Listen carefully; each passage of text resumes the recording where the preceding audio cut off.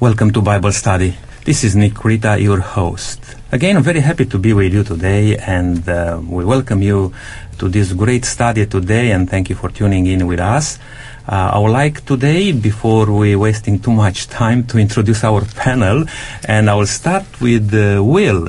Welcome back, Will. For quite a while we haven't got you with us here, but it's so good to have you back with us. Thank you, Nick. Helen, thank you for coming again. It's always a pleasure to have you on our panel. Thank you. It's good to be here. And Lydia, welcome also.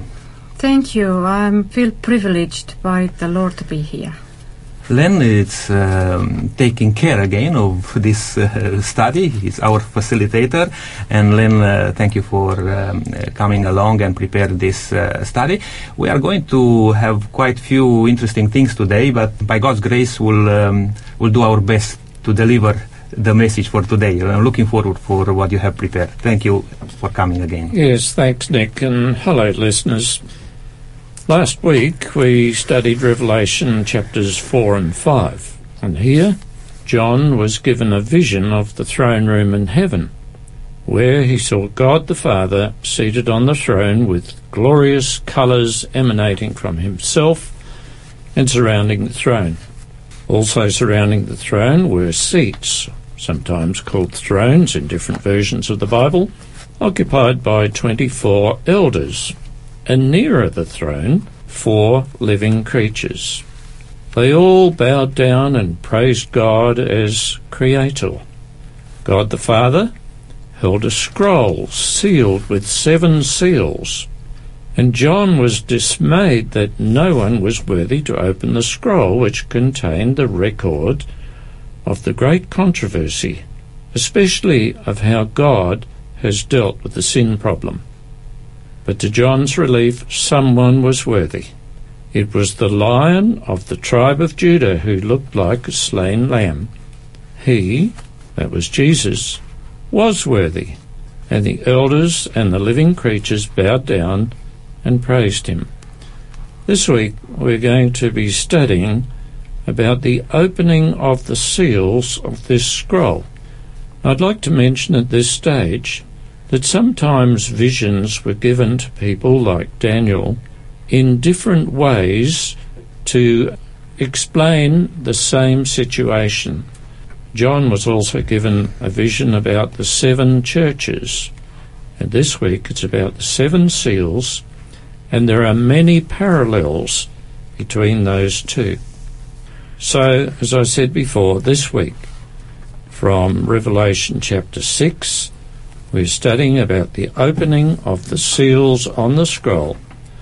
But before we go any further, we're going to have prayer. Will, thank you. Lord, as John has seen in vision the desperation surrounding nobody seeming worthy to open up the scroll, we thank you, Lord, that Jesus Christ, as a slain lamb, stepped forward and was accounted worthy to open up the future and reveal it to mankind. Salvation history, so pertinent to our lives today. And so as we study about this salvation history, right down to the end of time in which we live, I pray that you will bless our study today in the name of Jesus. Amen. Amen. Yes, thank you, Will. All right, well, we're talking about the opening of the 7 seals.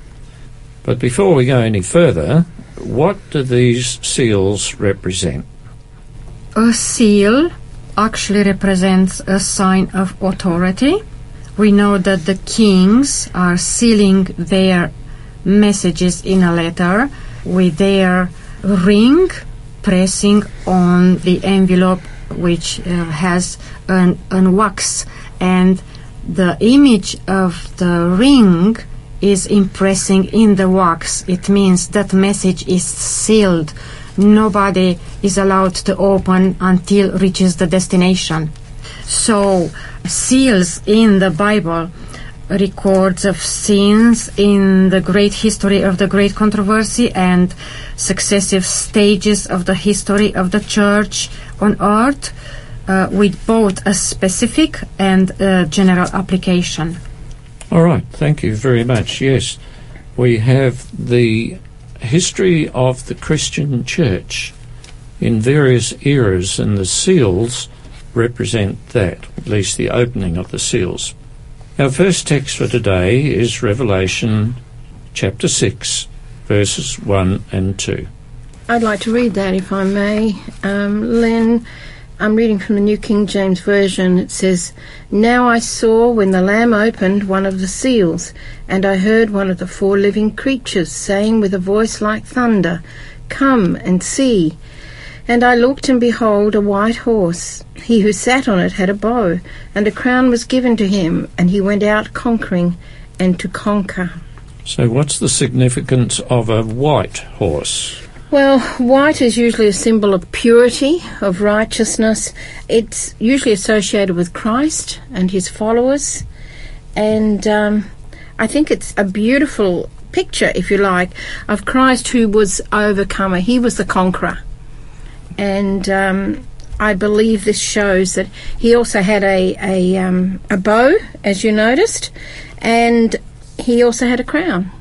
And I think the bow reminds me a lot of the image of God in the Old Testament, conquering his people's enemies. And also the crown, of course, showing that he was the victorious ruler. Yes. The conqueror. Yeah. Back in the times when cavalry was part of a battle, usually the commander, and I have pictures in my mind of Napoleon, on a white horse. He was the commander. And when the battle is done and the cavalry goes back to wherever they came from, usually the commander would be leading the troop on his white horse. And here we have a picture of Christ leading his people victoriously. I think that can give us hope too, Len, when we think that he is our commander. And we also can be overcomers when we are associated with him. Yes. Significantly, too, is that this crown doesn't only represent authority, but if you look in the Greek language, it indicates that the word Stephanos, crown, is actually talking about victory and overcoming. So it's a different crown to just the authoritarian crown that is worn by a king in a kingdom. Also, I'd like to just mention that, you see, Jesus entered in Jerusalem riding a donkey, and here he's portrayed riding on a white horse. Very significant, actually, because when he entered in Jerusalem, always a king riding a donkey represents that he came in peace. But when he rides a horse, he came from a battle. He came victorious. And this is Jesus who won the battle once and for all. And he's victorious. And also the seals, very interestingly, how this parallel, Len, you just said a bit early, with the message to the 7 churches. Because the seals also represents, in Ezekiel, for example, if you go in the Old Testament, judgments. And when this book was given to John, revealed to the history, the future of God's people. And very, very interesting. We may come during the study to emphasize a little bit more on these aspects. In actual fact, although we picture Jesus on the white horse, it's actually representing also the church, the Christian church, in its early days, where it was pure, unadulterated by false doctrines and things like that. So we mustn't forget that. Actually, the scene of the first seal describes the spread of the gospel, which started powerfully at Pentecost. Through the dispensation of the gospel, Christ began expanding his kingdom. There were and still are many territories to win, and many people who have yet to become followers of Jesus before the ultimate conquest is realized with Christ coming in glory. Yes, thank you. And I think we need to realize here that the white horse and its rider as conqueror refers to the church in, shall we say, the first century after the church was formed. Now we're introduced to another scene. Well, the second seal is opened, and Revelation chapter 6 and verses 3 to 4 has the depiction. It says, "When he opened the second seal, I heard the second living creature saying, 'Come and see.' Another horse, fiery red, went out, and it was granted to the one who sat on it to take peace from the earth, and that people should kill one another. And there was given to him a great sword." Well, this is a bit of a different scene, going from a white horse and a victor, but here a red horse. Now, of course, we have to realise that this is symbolic. Well, why a red horse? What's special about that? Well, red, this might depict blood, bloodshed, and if we take a look at history, we see that following the beginning of the establishment of the church, persecution came, and a lot of bloodshed was the result. So God is talking here about a period of time following the first church where there is trouble in the land. I think it's interesting that the first horse depicted Christ and the church in its purity, as you said, Len, but here we've got a totally different picture, if you like. And it reminds me of Satan, who was called the Red Dragon. Was he not? Yes. And so for me it's like you've got goodness of Christ and the pure church, and now you've got evil coming in, which causes the persecution, if you like, The second seal describes the consequences of rejecting the gospel, actually. That's the beginning of the 2nd century. As Christ is waging spiritual warfare through the preaching of the gospel, the forces of evil render strong resistance. Inevitably, persecution follows purity, doesn't it? The rider, you'll note, doesn't do the killing. Instead, he takes peace from the earth. And as a result, persecution inevitably follows. I think if we go back to the churches, as Nick was saying and Len was saying, we can actually link this in, if you like, to the second church, the church at Smyrna. That was right, wasn't it? The second church. Okay. And it was conflict that came on the earth. And if you look at that, that was roughly, I think they say, AD 100 to AD 313. But it was a time of severe Roman persecution and intolerance of the Christians. And I find the parallels are very, very interesting to see that. Yes. It's worth noting here that this was Roman persecution. First, the Romans accepted Christianity, and then they didn't. Now, as many of you have probably heard about throwing Christians to the lions and the Colosseum and so on, it was a devastating time for Christianity right then. And so this is represented by the red horse. Is this in any way a warning to those who reject the gospel today? Yes, it is, because if you reject God's word, you will receive the reward later on. So those people who will ultimately reject the word of God, reject Jesus, they will be destroyed also by God. Yes. Now, we move on to the next one, and we're reading from Revelation chapter 6, verses 5 and 6. Would you mind reading that, Helen? Again, from the New King James Version, it says here, verse 5 and 6, "When he opened the third seal, I heard the third living creature say, 'Come and see.' So I looked, and behold, a black horse, and he who sat on it had a pair of scales in his hand. I heard a voice in the midst of the 4 living creatures saying, 'A quart of wheat for a denarius, and 3 quarts of barley for a denarius, and do not harm the oil and the wine.'" So what are the visuals here? Well, we've got a black horse for a start, and that's not a very good colour, is it? It's from this point of view with the what it represents, and we've also got scales, if you like, or balances. I find this very interesting because it to me it was like mixing Christianity with paganism. Weighed in the balances and found wanting. We were told back in Daniel. And then we've also got I should actually have said before that the black can equate also to the absence of the Word of God. And I think that was an important thing I should have mentioned before. Yes. Darkness, absence of light.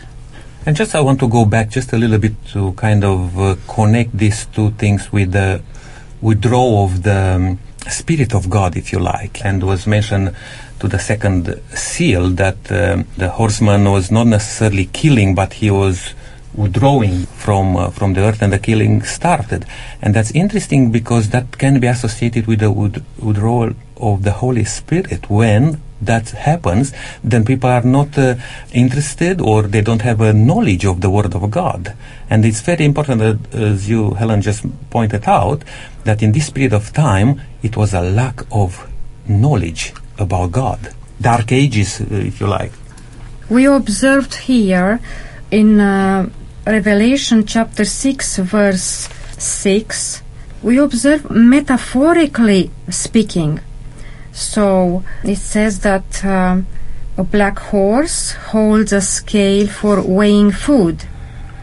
So a quart of wheat for a day's wages, a quart of wheat for a denarius, and 3 quarts of barley for a denarius. So it says that in that part of the world, on that time, grain, oil, and wine were the basic necessities of life. And to eat bread by carefully weighing the grain denoted great scarcity of famine. So in John's day, a denarius was a daily wage.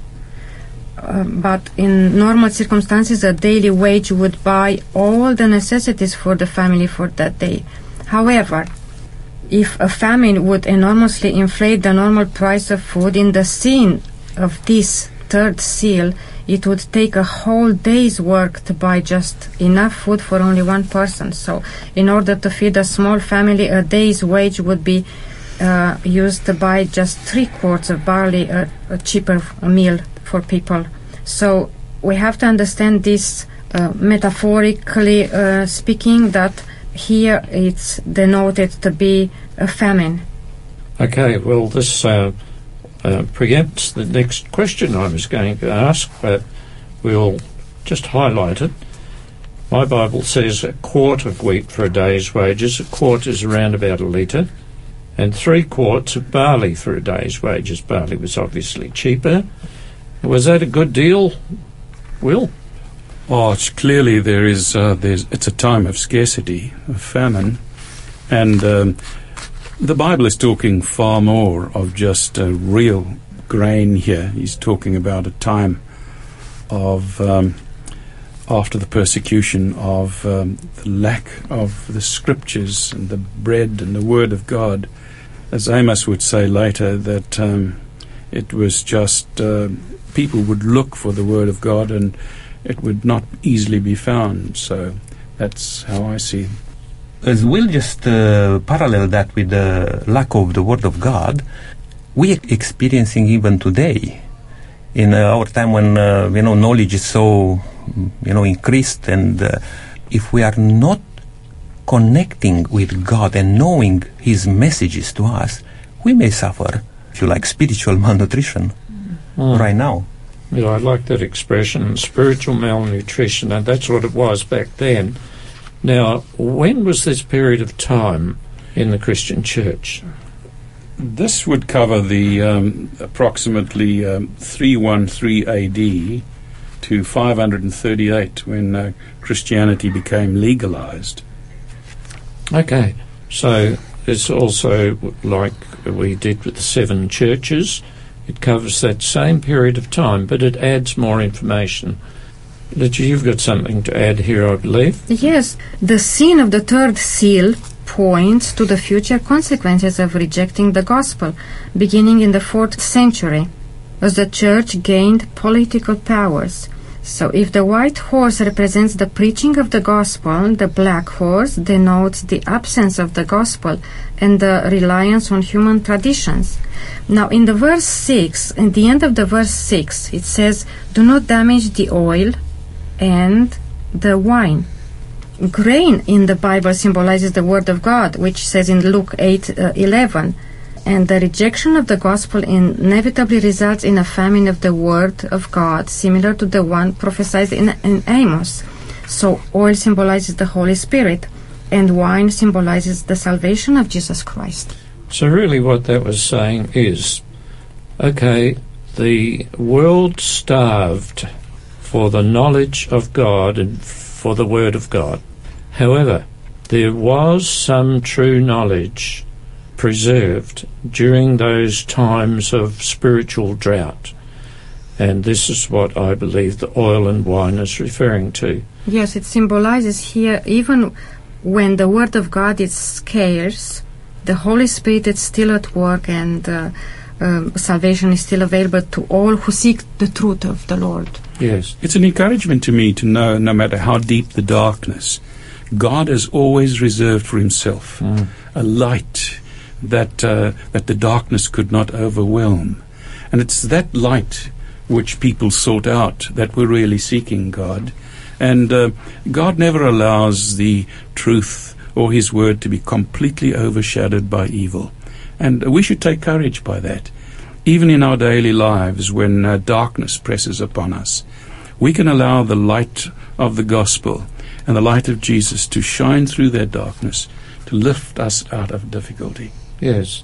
We have also been told by Jesus, ye are the light of the world, and may we dispel that spiritual darkness that overcomes the world. If I can just make a short comment here, do you reckon, are we living in a similar situation when the darkness, in this world is so big, Are we called then to bring the gospel, to encourage people to look in the Word of God, to get that light from God to be able to stand in these days? Because it's a big confusion. Even though, as I mentioned a bit earlier, we think that we are the most elevated and knowledgeable generation in the world, in the history of the world, I think we're lacking the very basic knowing God. If you ever watch a program like Millionaire Hot Seat and so on, and I find this fascinating, and a question is asked that the answer is from the Bible, what I notice is most people haven't got a clue, which kind of suggests that the world is in spiritual darkness, and the Bible actually describes it as gross darkness. Well, so far we've considered the early church being symbolised by the white horse in the 1st century, the red horse symbolising the persecution that the early church went through during the 2nd and 3rd centuries. And then we have this black horse going through to probably the 4th and 5th centuries. Now we come to another one, and this of course represents a time period too. Will, would you share with us Revelation chapter 6 verses 7 and 8? Yes, this is opening the 4th seal now, and predicting widespread death on the earth. When he opened the 4th seal, I heard the voice of the 4th living creature saying, "Come and see." So I looked, and behold, a pale horse, and the name of him who sat on it was Death, and Hades followed with him. And power was given to them over the 1/4 of the earth, to kill with the sword, with hunger, with death, and by the beasts of the earth. It's a pretty gruesome picture, isn't it? Yes. And these riders, there are 2 riders. There was Death and Hades. Hades, of course, represents the grave. What did they do? They killed, massacred, punished. To what extent? What does the Bible actually say? Well, the Bible talks about 1/4 of the earth here. Is that a pretty big number or not? Yes, there's probably a lot of interpretations of what 1/4 of the earth could mean, but whatever it means, it does depict that millions of people died as a result of their holding to the faith of Jesus Christ. Now, does history support that? I believe it does, and I believe that's a time period which we call the Dark Ages. This also links in again with the churches. I think it was Thyatira which came up at that time. And I find this so fascinating because in Revelation there is a principle there which is coming through. It's repetition and enlarging. You have a picture of the seven churches, and here it's enlarged even more when we get to the seals and so on and so forth as we go through the trumpets later and what have you. So I find that extremely interesting. But there was a time in the churches at Thyatira that symbolized the condition of Christianity from AD 538 to 1565, and during that time the danger to God's people didn't come from outside the church, it came from within. Tradition literally replaced the Bible. And I found that interesting too, because it was a pale horse. And when something is pale, coming from a nursing background, usually the blood has gone, And this to me was like the blood of Christ. The love of Christ was missing. And instead there were traditions and works came in as a means of salvation. And it was the beginning, actually, of the Protestant Reformation. Well, yes, up to that point of time. Yeah. That's right. Yeah. I think that was a very good point, Helen, mentioning that they lost the blood, actually. They lost the power. Interesting enough that it's mentioned here that only a fourth of the earth was affected, which means again that God is in control. God has authority, even over the death and Hades, as you pointed out there.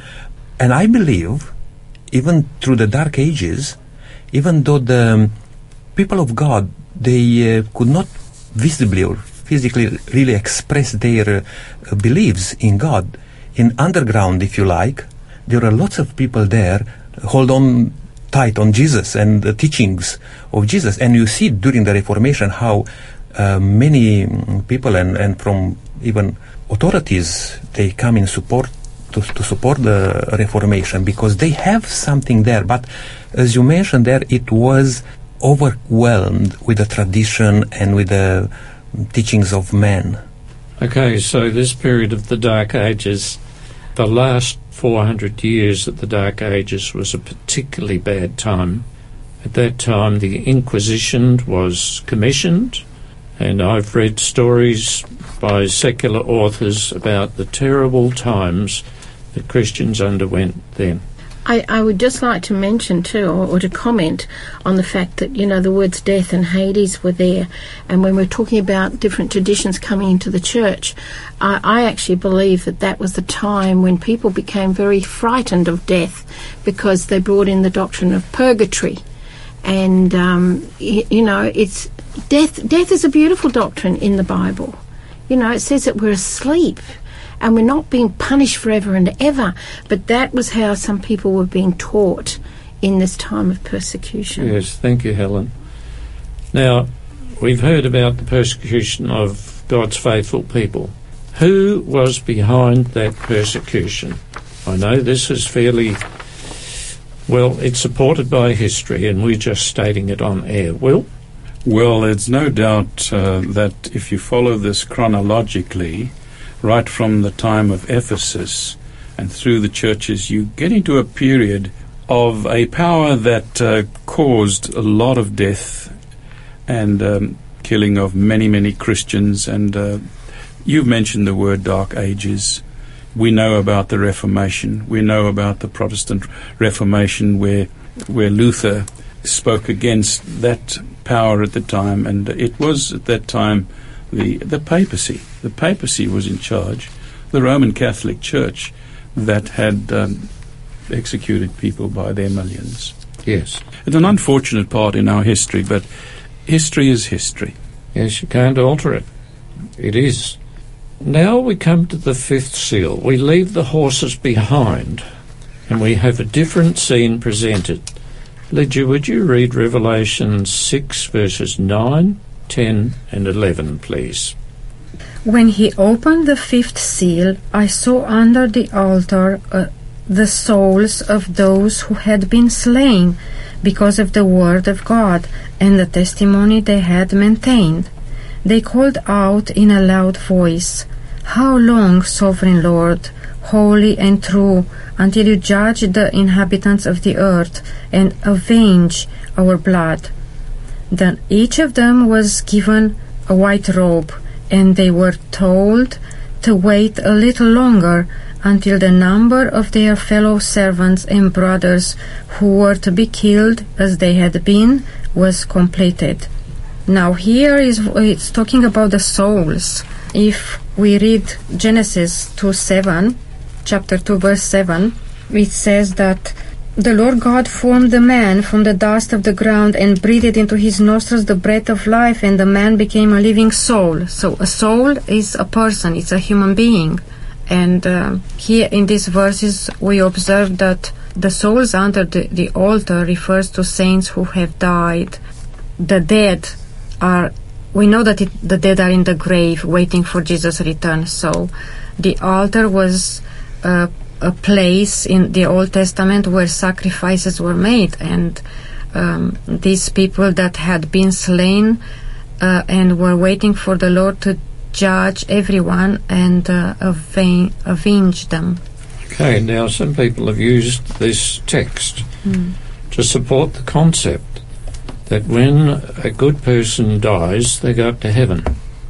How do you see this, panel? Is this a good doctrine, or do you think it's false doctrine? Leach has already made some comments there. All right, that's, as you just pointed out, Len, it can be very sensitive, but very simple in this way. For example, God came to Cain and said to him, "The blood of Abel is shouting to me." I mean, it is like, now, was that the soul of Abel or no? God used an expression, that you kill an innocent man. And that blood is shouting out to me now, and I'm coming here to do the right thing. Now, if you look in this verse, because it says that the souls under the throne there, mentioning that, which will imply, some people say, oh, you see, the souls are there in heaven. But the next verse, interesting enough, it says this. I'm reading from verse 11, second part. And the advice was that they had to wait until the complete number of the Lord's other servants and followers. What that means? They were in the graves, actually. And they were waiting there in the graves until the completeness of the saints. And then when God come and bring the judgments. I find that interesting when you brought up Cain, the story of Cain and Abel, Nick, because Cain also had a period of waiting. Abel's blood was not avenged that day. There was a period of waiting. And I think if we take it even further, Cain ended up with a mark. Mm-hmm. So, there's a lot of symbolism through this. It's very, very interesting. Yes. Like many of these studies, we need a lot longer than just 1 hour. Absolutely. But I would like to say this, and I'm reading from verse 10. It says, "These souls under the altar called out in a loud voice, 'How long, sovereign Lord, holy and true, until you judge the inhabitants of the earth and avenge our blood?'" Now, if these people, these souls, were already in heaven, why would they worry about vengeance? If they were already there, they would be in paradise. Nothing to worry about. Everything's fine and dandy. So, to me, this is not a proof text at all to say that when a person dies, a good person dies, that they go straight to heaven. I believe this is a false doctrine. I agree with you there. I would just like to share with you a few words in thoughts along these lines, where the martyred saints were given white robes representing Christ's righteousness, which leads to vindication. He's a gift to those who accept his offer of grace. And then they were told that they would have to rest until their brothers, who would go through a similar experience, are made complete. It's important to notice, though, that the Greek text of Revelation 6:11 does not have the word number in the original. Revelation does not talk of a number of the martyred saints to be reached before Christ's return, but of completeness regarding their character. God's people are made complete by the robe of Christ's righteousness, not their own merit, and we can read that in Revelation 7, 9 and 10. The martyred saints will not be resurrected and vindicated until the second coming of Christ and the beginning of the millennium. So what era of the church does this actually refer to? Well, the scene of the fifth seal applies historically to the period leading up to and following the Reformation. We know during which millions were martyred because of their faithfulness, as we have said. It also brings to mind the experience of God's suffering people throughout history, from the time of Abel until the time when God will finally avenge the blood of his servants. So this area actually, this period covers the Reformation. Yeah, the Reformation Following. and on. Onwards, yes. And just going back just a little bit on that aspect of these souls in heaven, imagine this, because this is referring them to wait until the completeness of the number of God's people, which refers again to the second coming of Jesus Christ. Now, if those souls will be in heaven and Jesus wouldn't come, what will be the situation? Because the reward is going to be given to everyone when Jesus Christ comes and establish his kingdom. I mean, for them in heaven, if those souls are in heaven, is not a need of the second coming of Jesus Christ. They can happily live there in heaven forever. Yeah. Yeah, that's right. But there is a sort of another follow-up false doctrine that when Jesus comes, he's going to bring those so-called souls or spirits with him, and they will reunite with their bodies. I think some of our bodies are not worth reuniting with, to be honest. And then it'll all be nice. And the Bible doesn't actually say that. Well, what were the main features of this period of time within the church? You've sort of stated it, but I'd like that to be reiterated. Well, the papal dominance of the time, including its intolerance to the open study of Scripture, which really triggered the Protestant Reformation, it was a stronghold on, well, it was a strong hand over everyone. It was a control, and the reaction against the persecution the Protestants posed, and posed martyrdom as well, to form the Reformation. Lydia, why were God's true people slain? It's actually mentioned in those texts that were just read.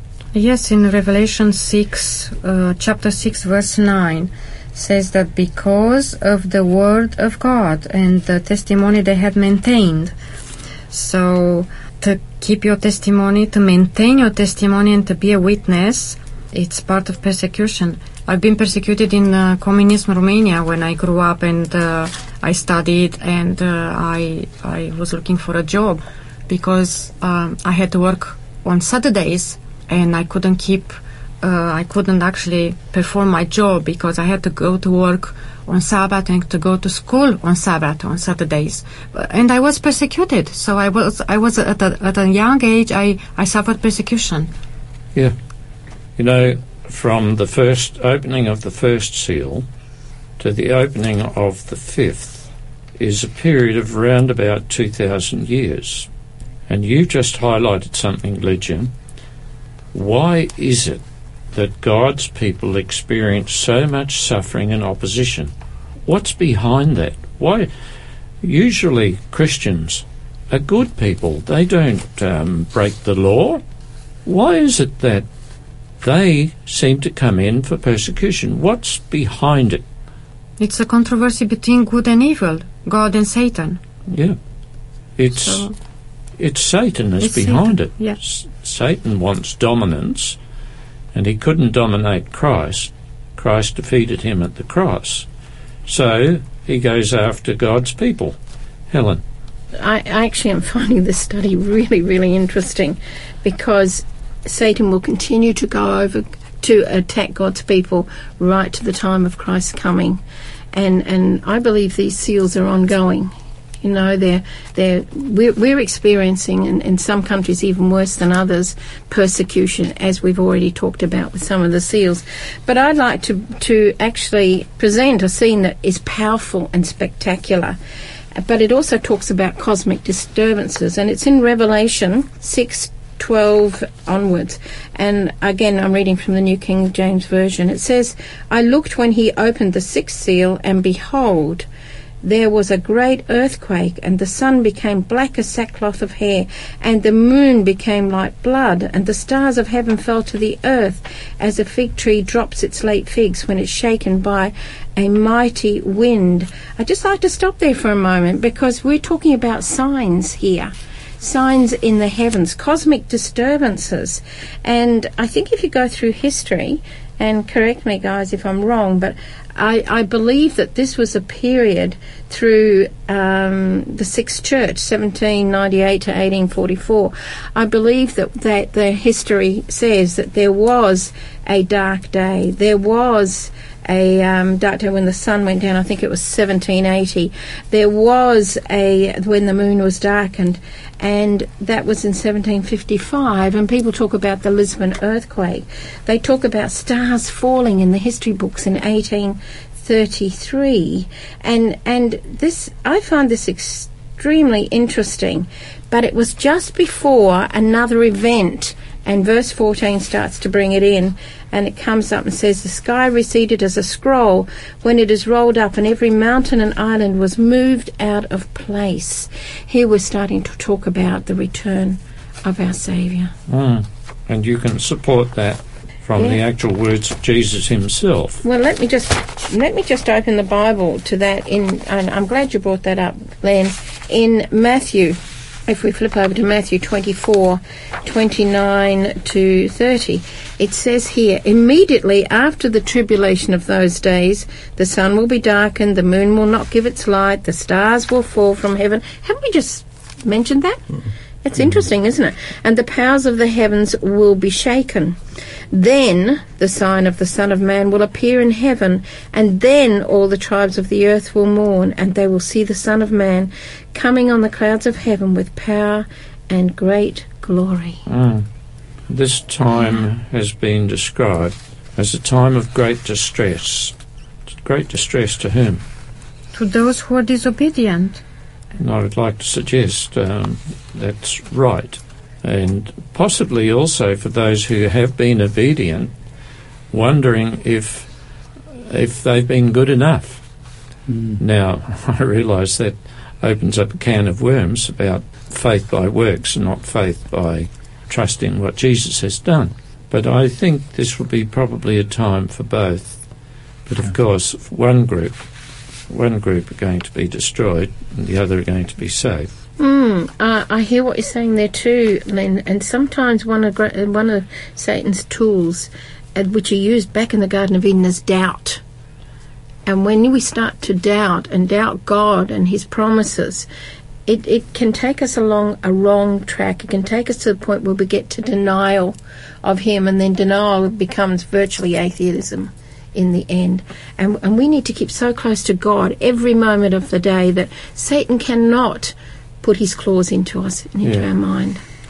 Perhaps I could mention, Len, that we've mentioned things like meteoric showers and the moon becoming blood and the stars falling, as well as an earthquake and a dark day and so on. These things were just not events, just casual events. In fact, it was so real to the people at the time that we must remember that history tells us that at this time it was the beginning of a great religious revival. Clearly these events and the people's interpretation of these events from Scripture, seeing them historically fulfilled, caused a great reformation and a great revival. And we see that happening, of course, at this time. I was just going to mention something similar, like what you said. Well, I'm thinking about these things: stars fallen, earthquake, dark days. Interesting. Now, when we talk about the stars in history, and particularly from a spiritual point of view, haven't we heard about during the time of Reformation, about the stars, through the reformers, coming up? The Word of God was again brought to the attention of the people. But after that period of time, after the Reformation period, the boom of the Reformation, there was a period of falling back. And that period was, if I'll give you just an example, during the French Revolution, times when the motto was, do as you pleased, and that was the darkness, if you like, falling back again. Now, the stars were starting to fall because most of those reform churches, to say so, they start to compromise. And if I would like to just mention, for example, even Lutheran church or Reformed church and so on, they started to fade.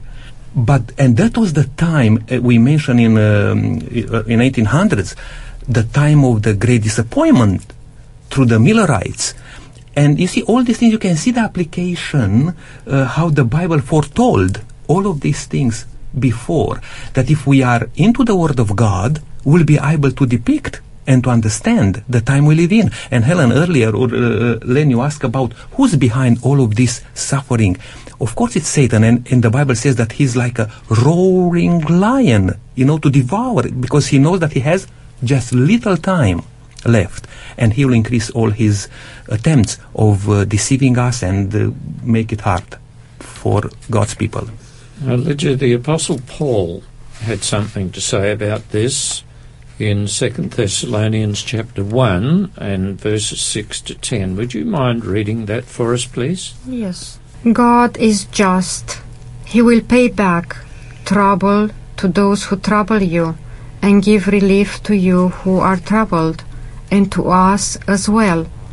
This will happen when the Lord Jesus is revealed from heaven in blazing fire with his powerful angels. He will punish those who do not know God and do not obey the gospel of our Lord Jesus. They will be punished with everlasting destruction and shut out from the presence of the Lord and from the majesty of his power on the day he comes to be glorified in his holy people, and to be marveled at among all those who have believed.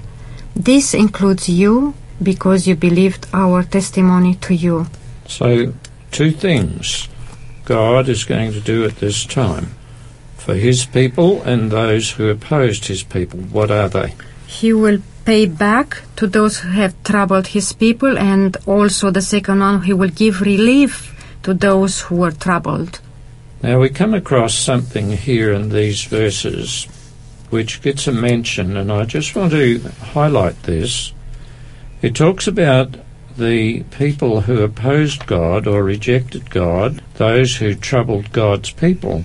And in verse 9 it says they will be punished with, what does your Bible say? Everlasting destruction. Everlasting destruction. And shut out from the presence of the Lord. Right. Just those two words there. Yours and mine agree. They're legit. What does your Bible say? That expression in verse 9, Will? Who shall be punished with everlasting destruction. Everlasting destruction. Now, Helen, do you have that text there too? The same as what's already been said. Everlasting Yes. destruction. Yes. Does that mean it's complete or continuing? Oh, that's complete. If it's destroyed, it's destroyed. That's right. Which really doesn't oppose, but it puts a truth about what happens to the dead.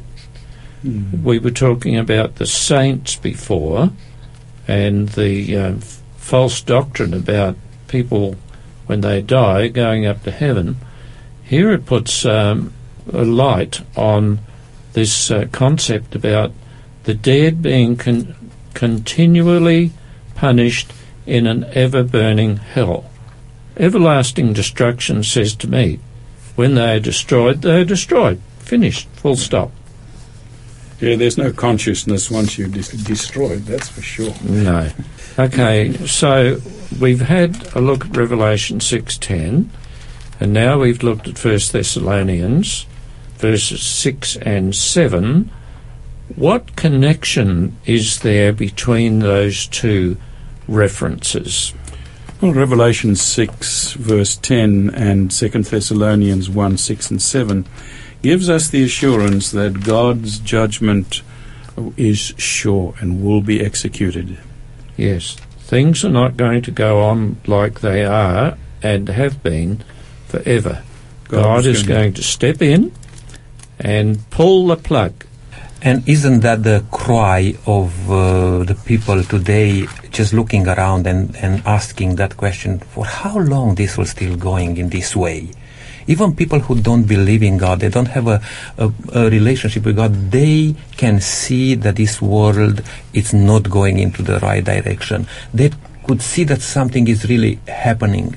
And God is assuring us again, God is assuring His people, it's not long. It's not long until He will come and sort it out. I have a great discussion, I'll just very briefly, I will mention this, with one of our listeners who's not a believer in God, but he'd like to listen, to the programs. He called himself an atheist. And he will say, where is that God, Nick, who allows all sorts of things happening in this world, and he will mention all sorts of things, like rapes and crimes and all. And there is a God, He should act now and sort out these problems. And I answered him in this way, you know what, that will happen. But would you believe in that God who will sort out these problems? Because He will sort it out. And it's not going to be long until He will come and really put an end to all this suffering and crying. Okay. I think the feeling is mutual. There are millions of people all over the world that are struggling with the thought of justice not taking place. Why is God not doing anything? And I think we find comfort in the scene, in the opening of this, the fifth seal, that God will one day do justice. He will execute justice, and it will be done properly. Yes. Helen, would you read the last 3 verses right to the end of the chapter 6? I shall do that. Yes, that's Revelation 6:15 and 16. This comes to a bit of a crescendo, I believe. Reading from verse 15, it says, "And the kings of the earth, the great men, the rich men, the commanders, the mighty men, every slave and every free man, hid themselves in the caves and in the rocks of the mountains, and said to the mountains and the rocks, Fall on us, and hide us from the face of him who sits on the throne, and from the wrath of the Lamb." So which strata of society is this talking about? Well, I believe it's talking about people from all different walks of life. It's mentioned different people from different walks. And I believe it's people who've acted unjustly, but more importantly, those who've rejected salvation through Jesus Christ. Now, there's a question right at the end. It says, who can stand? Well, there's got to be an answer to that question. What's the answer, Helen? Well, let me just read first. That verse 17 says, "For the great day of his wrath has come, and who is able to stand?" I think that's such an important question. I believe it's those that will go through the judgment. They will stand up like an army. But I'd like to bring the Bible answer to that, if I may. Revelation 14, verse 12. It says, "Here is the patience of the saints. Here are those who keep the commandments of God and the faith of Jesus." They're the ones who will stand. They're the ones who'll be given eternal life. Listeners, Revelation is not just a study of mysterious symbolism. Today's study has been about the church since the apostolic days. The study is also a challenge to us and to you. Jesus is coming again, and that's soon. If you're faithful, despite what injustices you may have had to face, you will be given eternal life. It's a promise of God. If you're unfaithful, God's wrath will be poured out on you. I want to say to you, make the right choice to be part of God's people, the remnant, who will, with Christ, be able to stand and will be rewarded for their faithfulness. We've reached the end of the study. I hope you've enjoyed it. Lydia, would you like to close this time with prayer? Yes. Glorious Father in heaven, thank you so much for this opportunity that you opened to us, an open door to know more about the beautiful reward that you can give to those who are responding to your call. Father, in the name of Jesus, we ask you to bless us, to bless all those who hear your message, and send your Holy Spirit in every heart to touch their hearts, to call to the hearts of people to come to you, to choose the right side, to choose the truth, to choose you, to choose the love of Jesus, in order to be saved, in order to live eternally with you. Please, Father, as we live on this earth now, pour your light through the Holy Spirit in our hearts and your wisdom to understand these symbols in which you talk to us and in which you reveal us your truth. And help us, Father, through the power of your Holy Spirit, to make the right choice, to stand up with you.